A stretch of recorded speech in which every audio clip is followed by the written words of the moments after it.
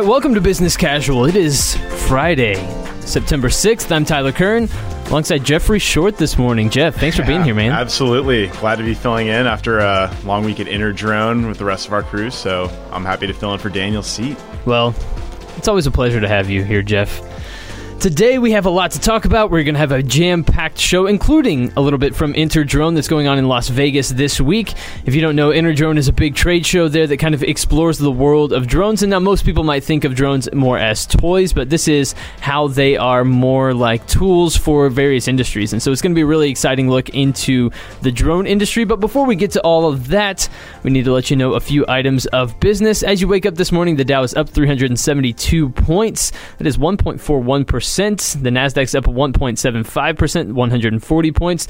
Price of oil is down to $55.55 a barrel. As I mentioned, we will take that look ahead at Interdrone here in just a little bit. We also have some news out of WeWork, the co-working space. Jeff, I don't know if you know too much about WeWork. Have you ever kind of been to a co-working space or anything like that? I've actually been to WeWork HQ. So, have you really? Yeah, I've been right in there. So I don't know how indicative that is of the company in general, but it's definitely an interesting place. So there's no surprise that there's no shortage of news coming out of there all the time. Yeah, that's a good point. So a lot of news coming out of WeWork, maybe not the best news. Also, we're going to talk a little bit about sports betting from a restaurant. Maybe the potential future of that, as one of the larger kind of sports books is partnered with a restaurant group. So I'm very curious about that as somebody who is a sports fan and has been known to, I don't know, drop a 20 on a game, every now and again. So we're going to have some news from that area as well. But first and foremost, Jeff, let's start off here. The NFL kicked off again last night. It was your Green Bay Packers versus the Chicago Bears in what a lot of people are kind of calling a snoozer. It was 10-3 that one finished. I'm sure you were up watching it as an avid Definitely. Green Bay Packers fan. But one of the stories that came out of this game that I thought was interesting that I hadn't paid attention to necessarily in the past was that the NFL has moved to mobile-only ticketing, which is interesting to me, right? Like, you can only get in by scanning a ticket through an app on your phone. Did you know that this was a thing?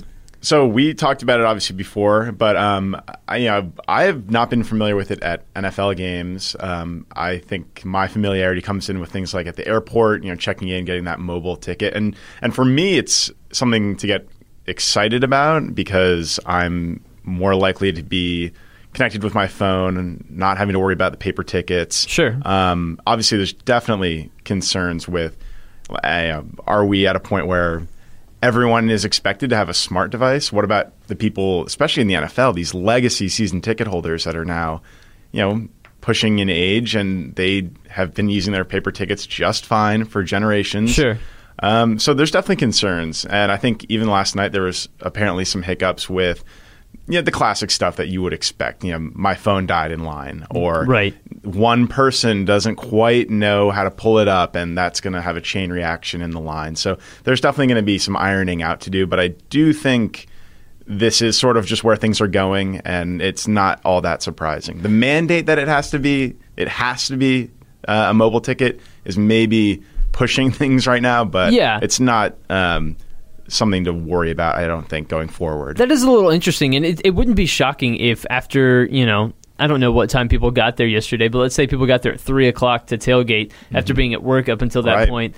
Did they charge their phones, I guess? Like, there are questions that I have, like, what's the backup plan? I guess, can you go to a ticket office somewhere or go to, like, the box office and be like, hey, I do have a ticket. It's under this. How can I actually retrieve it? There has to be a backup system, I would assume. Yeah, and I did read on CBS Chicago that they are adding in 3 mobile hotspots, Wi-Fi hotspots. So that's not necessarily going to help you charge your phone, although I would assume they would include some chargers in there.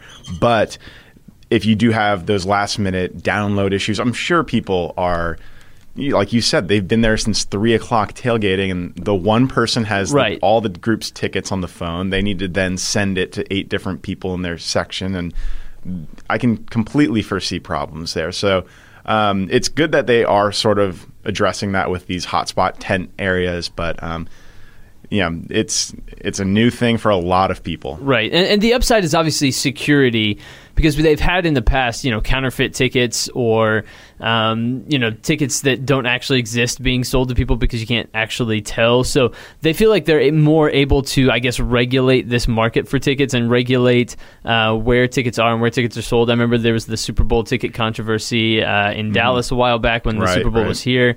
And I know it's a big deal over in England. If you want to go to an English Premier League game, they have counterfeit tickets all the time that people get sold because it's hard to kind of regulate that industry. So if you put it all through an app, I get the upside. The downside does seem to be, what if your phone dies? You can't take screenshots of the tickets and send them to people. It's all like very, very specific that's not allowed. So I don't know.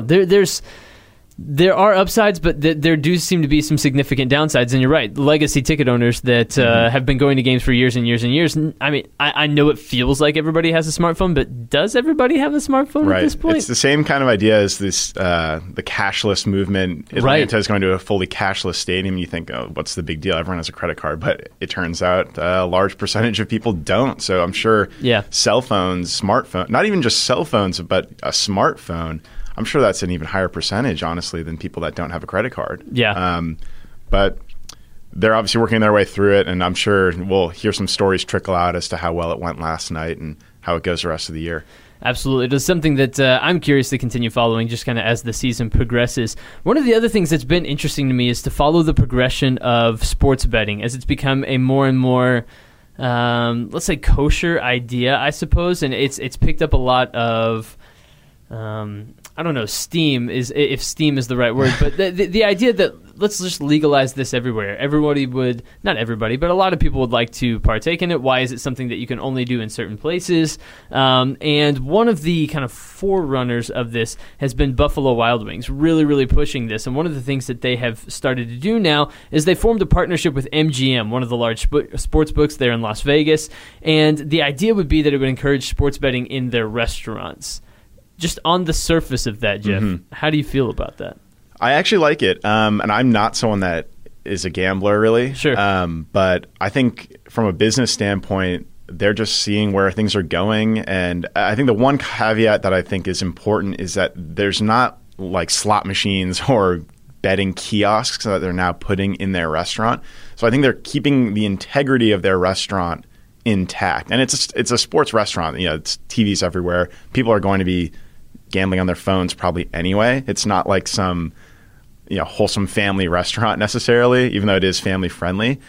I think that the fact that they are allowing you to gamble, allowing you to place wagers, but not having to rip up their restaurant, put in kiosks and make it a hybrid casino environment is important. So you don't even have to be in the restaurant at all actually to place these wagers on their app.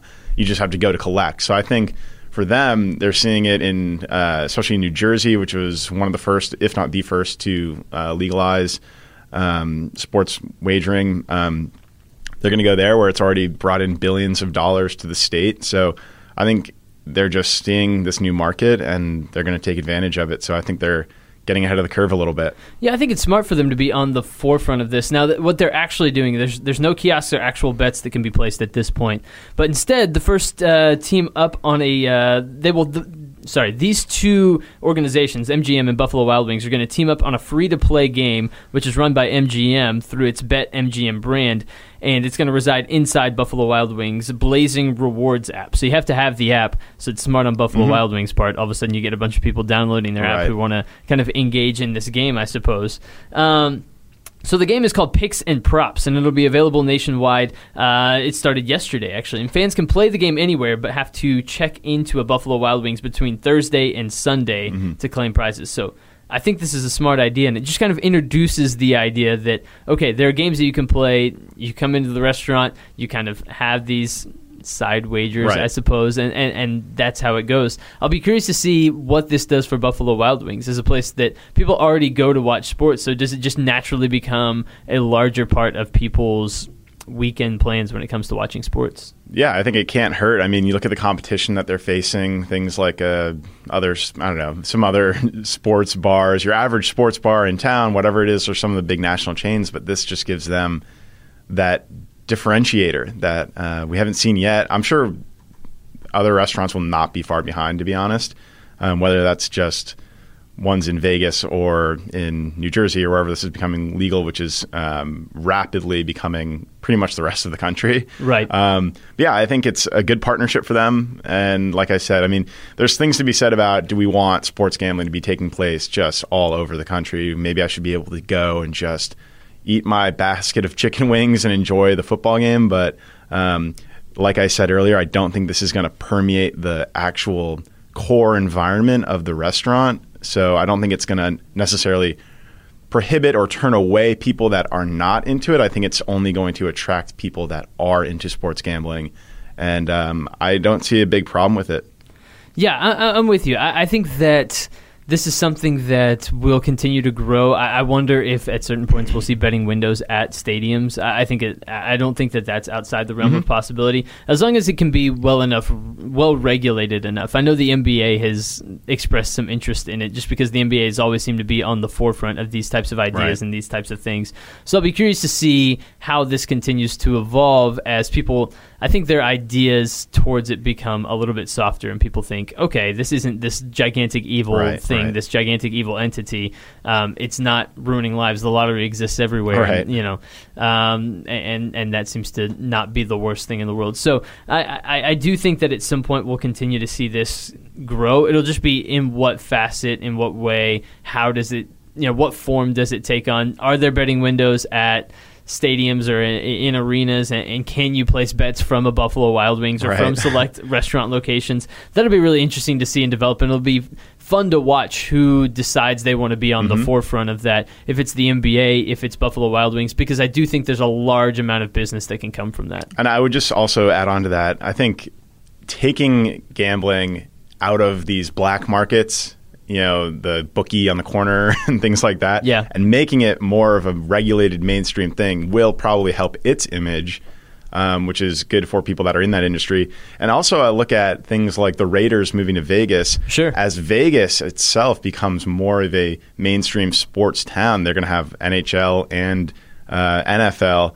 Are they even getting an XFL team? They might, but well, they're obviously getting NFL, so they'll have their football fix. But as they become more intertwined with just the mainstream core four big league sports, I think that's going to help the industry at large. Yeah, I think you're right, and I think it's kind of one of the next big steps for sports to take, just as they already are an entertainment juggernaut, but as these leagues kind of see, maybe there's a little bit of a piece of this pie that we could be getting in on that we currently aren't. I think that'll be a big thing moving forward for those, I guess, for those sports teams, for those sports leagues, and things of that nature. It certainly is good to have football back, though. Right, absolutely. It was nice to have the NFL on the screen last night, just as a means of entertainment, let's say. So, all right, we're going to step aside for a quick break. When we get back, we're going to spend 5 minutes out at Interdrone. We're going to get an interview with DJI. It's Romeo Dersher. He's the Director of Public Safety Integration. Our own Daniel Litwin sat down with him yesterday just to talk a little bit more about the drone industry, everything that's going on there, from data to public safety and much, much more. So we're going to have that coming up next here on Business Casual. Have you ever thought to yourself, podcasts are pretty cool. I should use one to market my company. Good news, you're not alone. But where do you start? MarketScale's Thought Leadership Club makes it easy to dive into the world of B2B podcasting. With in-house podcast production, audio hosting, and more, MarketScale can be your podcast partner that sets you up as a thought leader in your industry, creating the content that powers B2B. For more information, head to marketscale.com and find out what thousands of companies already know to be true, that podcasting is the future of thought leadership in B2B marketing. All right, welcome back to Business Casual. I'm Tyler Kern. He is Jeffrey Short. We are broadcasting live from Dallas, Texas, but we're going to take a quick jaunt across the country over to Las Vegas, where our own Daniel Litwin is at Interdrone there at the Rio in Las Vegas, exploring everything kind of going on right now in the world of drones. And as we've seen recently in recent years, Jeff, drones have taken a turn away from being thought of as toys, as just things that people should enjoy playing with, to really having a lot of utility and a lot of use when it comes to when it comes to industries. So you can see it for surveying in architecture, in agricultural purposes, for even law enforcement purposes. So drones have begun to be used in a lot of different ways across a lot of different industries, and it's really exciting just to see how they are growing. And so Daniel Litwin is out there at InterDrone, and you can follow all of MarketScale's coverage from InterDrone on our software and technology industry page there on marketscale.com. Click on industries at the top of the page, scroll down to software and technology. There you'll find all of the interviews we've done there so far. It's been a really, really exciting time. But he sat down with Romeo Dersher, the Director of Public Safety Integration at DJI, pretty much the biggest name when it comes to drones these days, just to talk about where the industry is, where it's going, and a couple of other things like data, analyzing data, and how we're still in the infancy of understanding some of these aspects of drones. So without further ado, let's get to that conversation between Daniel Litwin and Romeo Dersher from yesterday out at InterDrone. Yeah, it's really great to see everyone here sharing their opinions, sharing their thoughts and their technology, and how it's driving the industry forward. What are your just general thoughts on technology, or any booths or people here that are really exciting you? So there's tomorrow is going to be my day to really dig into the different booths and technologies. Nice. There's several that I do want to spend a little bit more time with. I think what we're seeing right now is technology will continue to evolve. Sure. We're seeing more software solutions come to market. That really helps with the data, because in essence, the drone is just one piece of the entire puzzle. Right. That's what we realized a couple of years ago, that there's more than just a drone.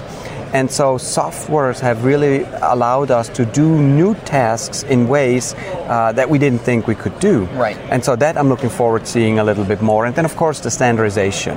That's another piece that's very, very important. Standardization and safety and security. Yeah. So we're seeing more and more of those focused solutions. And that shows you also that the industry is maturing. Right. That's great. For sure. Well, we're going to get into some of those standardization practices and policies here in a little bit. I want to dive right in and start with what you're an expert at. It's in your official title. You are the Director of Public Safety Integration for DJI. So I want to just get some of your thoughts on what are the public safety challenges, opportunities, concerns that most of the leaders in the drone industry are fielding right now?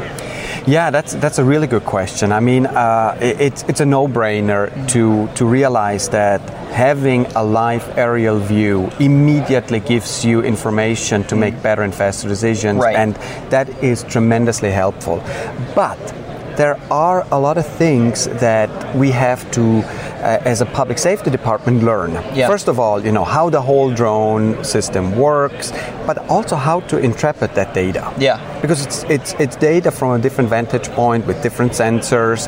Right. So the training aspect is one of the biggest challenges. And I'll give you a good example. If I'm a firefighter in San Diego and I do some sort of training down there, and then I move to New England, now suddenly my training has no meaning there because there's no standard. Right. So we're doing a lot of great work in this field. NIST, the National Institute for Standard Technologies, they developed a training course to help standardize training. And that's the type of thing we need to continue to work on so that we have certifications that have meaning for public safety. Interesting. Now, are you seeing most of the standardization initiatives come from the private sector, come from businesses, or is it coming top down more from the FAA and more from the gubernatorial structures that rule over drone flight? No, not really. On the public safety side, it really comes from the public safety because they train according to standards. Firefighters, law enforcement officers, they have to go through training to get certification for certain tasks, and that's exactly what needs to be done, so that if I'm an incident commander and I hire you for a department to be my drone pilot, I know the type of certification you have that has meaning to me. And it's going to happen in the Well, as drones continue to prove themselves in this toy versus tool battle, right? I think that's kind of how they were perceived at first. You said even 5 years ago, InterDrone was aimed at the consumer. Now, 5 years later, we've got international leaders here talking about the commercial side of drones. it's really forcing the world at large to act quickly to meet the growing safety concerns or challenges or just public safety issues in general that come with more and more UAVs. And this is from a Reuters article that I found. The global drone market is estimated at a whopping $4.9 billion this year, is projected to reach $14.3 billion, tripling in size over the next incredible. So as this continues to grow, not slowing down anytime soon, how have you seen different nations, municipalities, on large scale and small scale, try to approach solving these public safety standardization concerns? And feel free to give me a few examples. Yeah, I think this goes even beyond public safety. This goes into the entire industry. Right. And we human beings are fascinating in the way that if we don't understand something, we do knee-jerking reactions. And we've seen many countries go full-blown, absolutely no drones allowed. And those are the places that are not benefiting from the growth of this technology. Right. So we have seen countries that started really reasonable regulatory environments that we're now building upon. Like, for example, in the United States, where the FAA has taken a really good approach on how can we segregate the hobbyists from the commercial operators, and what can we do to allow them flight over more sensitive subjects like flight over people, flight at night, beyond visual line of sight. So these pieces are being put in place, and the entire world is actually looking at how does the FAA, how does the United States develop a UAV framework that can help us. Yeah. And so there are still challenges, but we are in a such better position today than we were just 3 years ago. Yeah. So it's a step by step, but you're absolutely right. This industry will continue to grow, and it's really now is the time to figure out how can we integrate drones into everyday life, and how can we do it so that there's no safety concern. So that was Daniel Litwin talking to Romeo Dersher there of DJI out at Interdrone in Las Vegas this year. I thought that last aspect was interesting. How can you integrate drones into everyday life, and how can you kind of make them a part of what's going on in the world, but also keeping in mind public safety and things like that? That's basically my number one concern. I mean, I have no problem with the drone flying over my head so long as I know it's not going to knock my head off. So I think that's probably where a lot of people fall in line. And it is unbelievable the industry it is affecting. I think of all the things we talk about, that is maybe the most diverse.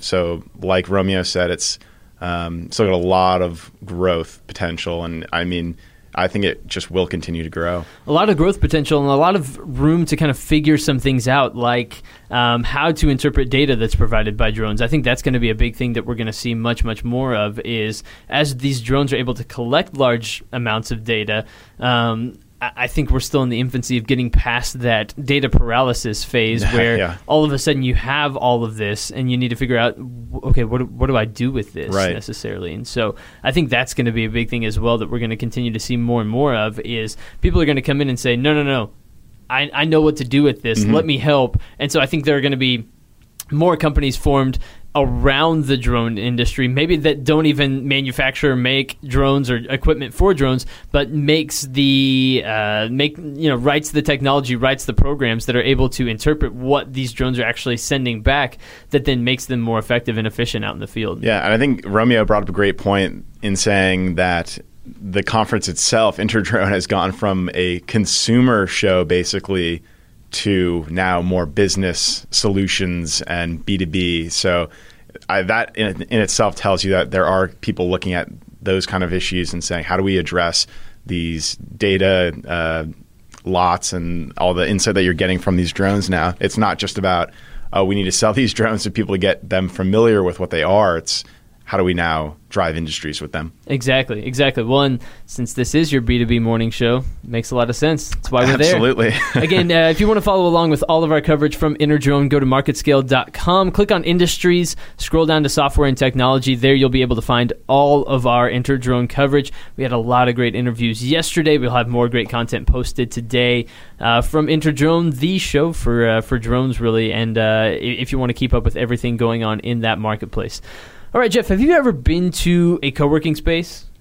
I have. I've not actually worked in a co-working space, but I've been in there.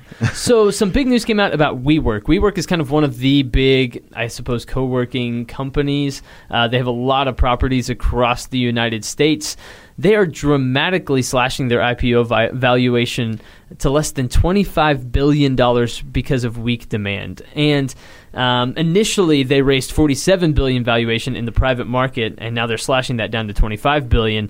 And one of the big things I think of when I hear weak demand, I kind of wonder if this was a major trend that people tried to kind of build a lot of industry around, buy all these properties, assuming that all of a sudden all these millennials were just going to only want to work in these co-working spaces around other creatives and other people that want to work in spots like that, without really considering what the larger marketplace would be and whether or not businesses could actually sustain this kind of model of office space. Yeah, I mean, it's surprising to me that it has been slashed like this because I think on paper it kind of makes sense, and it does make sense for where, you're seeing the trends going. People are going to these co-working spaces, and people are just in generally working remotely more so now than probably ever before. And you have all these startups that are renting these smaller places in general. So that kind of surprised me. I think maybe demand in stock is weak because they have had some issues with spending and losing money, and I think there might be just some concerns with the leadership. But we'll see how they bounce back from this, I guess. And they were planning on going public, I think, as soon as this month. So we'll see if there's any delays there. Sam Zell, who made nearly $6 billion in the commercial real estate business, was talking to CNBC. And he said, I had the privilege of investing in this kind of company once before. As a matter of fact, this kind of company began in 1956. And he said, every single company in this space has gone broke. And he points to WeWork's IPO disclosure last month of net losses of more than $900 million for the first 6 months of 2019. That's a lot of money to lose, Jeff. I mean, obviously he's a much more seasoned person than I am in this space, but I would say maybe the silver lining for WeWork is that we are seeing the trends say that people do like this remote kind of work. It's true. So maybe there is some foresight that the WeWork guys are banking on. But yeah, I mean, the thing that's interesting to me is that WeWork has been sort of looped in with these recent IPOs like an Uber, Lyft, Snap. Sure. Those are technology companies, not only just primarily, but pretty much almost exclusively. I mean, right. Uber and Lyft have the cars that they need to figure out. But this, to me, is sort of looped in that technology group, but they're really in commercial real estate. Yeah. So that's why it makes sense that they have to spend a ton of – because their model really is we're going to buy commercial real estate, office space, renovate it to make it put their WeWork culture in it, right? So they have to buy the space, renovate it, overhaul it almost probably completely. Yeah. And then they lease it out. So, and then if you don't hit your leases, you're going to be losing money on that. So that makes sense to me as to why there's a lot of losses when you have to spend that much cash to actually open up every new individual place, whereas Snapchat is such little cost. I mean, it's software. Obviously, you're spending and developing constantly and innovating, but there's not that physical location that you need to really invest in. So I don't really see why it necessarily gets looped into these tech IPOs that we've seen in the last year or so. I think it's the idea that if you and this is probably just lazy thinking, but if you Uber and if you Snapchat, you probably also want to work in a co-working space like WeWork. Is probably just the assumption. But WeWork has 528 locations with plans to open 169 new locations, and said that half of its memberships are based outside the United States, which is interesting. But I do wonder if maybe the idea of millennials working in a co-working space is there. Like young people would like to work there, but just the jobs aren't there. That if I am a freelance photographer, it doesn't make financial sense for me to go edit photos at a WeWork spot right. out or instead of my house or instead of the Starbucks down the street. Yeah. Are there? I honestly don't know. Are there amenities provided by a WeWork that you couldn't get just at a Starbucks or in your own house? That's a good question. I don't know anything specific to WeWork. I know at some places, obviously, there's going to be coffee and they're going to have some amenities like that. Obviously, it's turned into a really cool little thing. It's maybe a little bit more focused than going to like a local library or a Starbucks, obviously, where you're going to be surrounded by people talking, chatting, all of that. So there's definitely little perks for sure. But like you said, I mean, is it worth it for you to be editing photos in there? And then the other question is, if there is ever an economic downturn, whatever, that could severely hamper them, more so than a Snapchat would get affected by that. So that's something that in a very volatile stock market right now is probably not helping their IPO. I'm going to say you're probably right about that. We have about a minute and a half left, and I wanted to squeeze this story in real quick. A new study of over 1,400 teachers surveyed around the world, 98% of them agree that interactive video will be the future of personalized learning, Jeff. And I love EdTech stories mainly because I love the education sector. I like talking about it. But this seems to me to highlight the need for continued partnership between ProAV and EdTech industries. So as ProAV continues to evolve and become more personalized and become more customizable, let's say, I think that will aid in EdTech moving forward. And I think it's smart of educators to realize that now and to kind of hop on that wave moving forward. For sure. Did not surprise me. Maybe I think the survey, 98% of 1,400 survey takers agreed. So that level of conformity surprised me, but it did not surprise me to see that visual learning is kind of the future. And on the AV side of things, almost everyone we've spoken to has said that there's a huge opportunity in education with AV. Absolutely. And as they want to sort of maybe get away from just the advertising side of things where they can, I think a lot of people think of just like the Times Square flashy signs, but they can do a lot more. They absolutely can do a lot more, but we cannot do more, Jeff, because we're out of time for today. Oh, man. Thanks for joining me, man. This was fun. Of course. Awesome. Yeah. We'll have to do it again sometime soon. But for Jeffrey Short, I'm Tyler Kern. Thank you all so much for joining us for this episode of Business Casual. We'll be back next Wednesday, so be sure to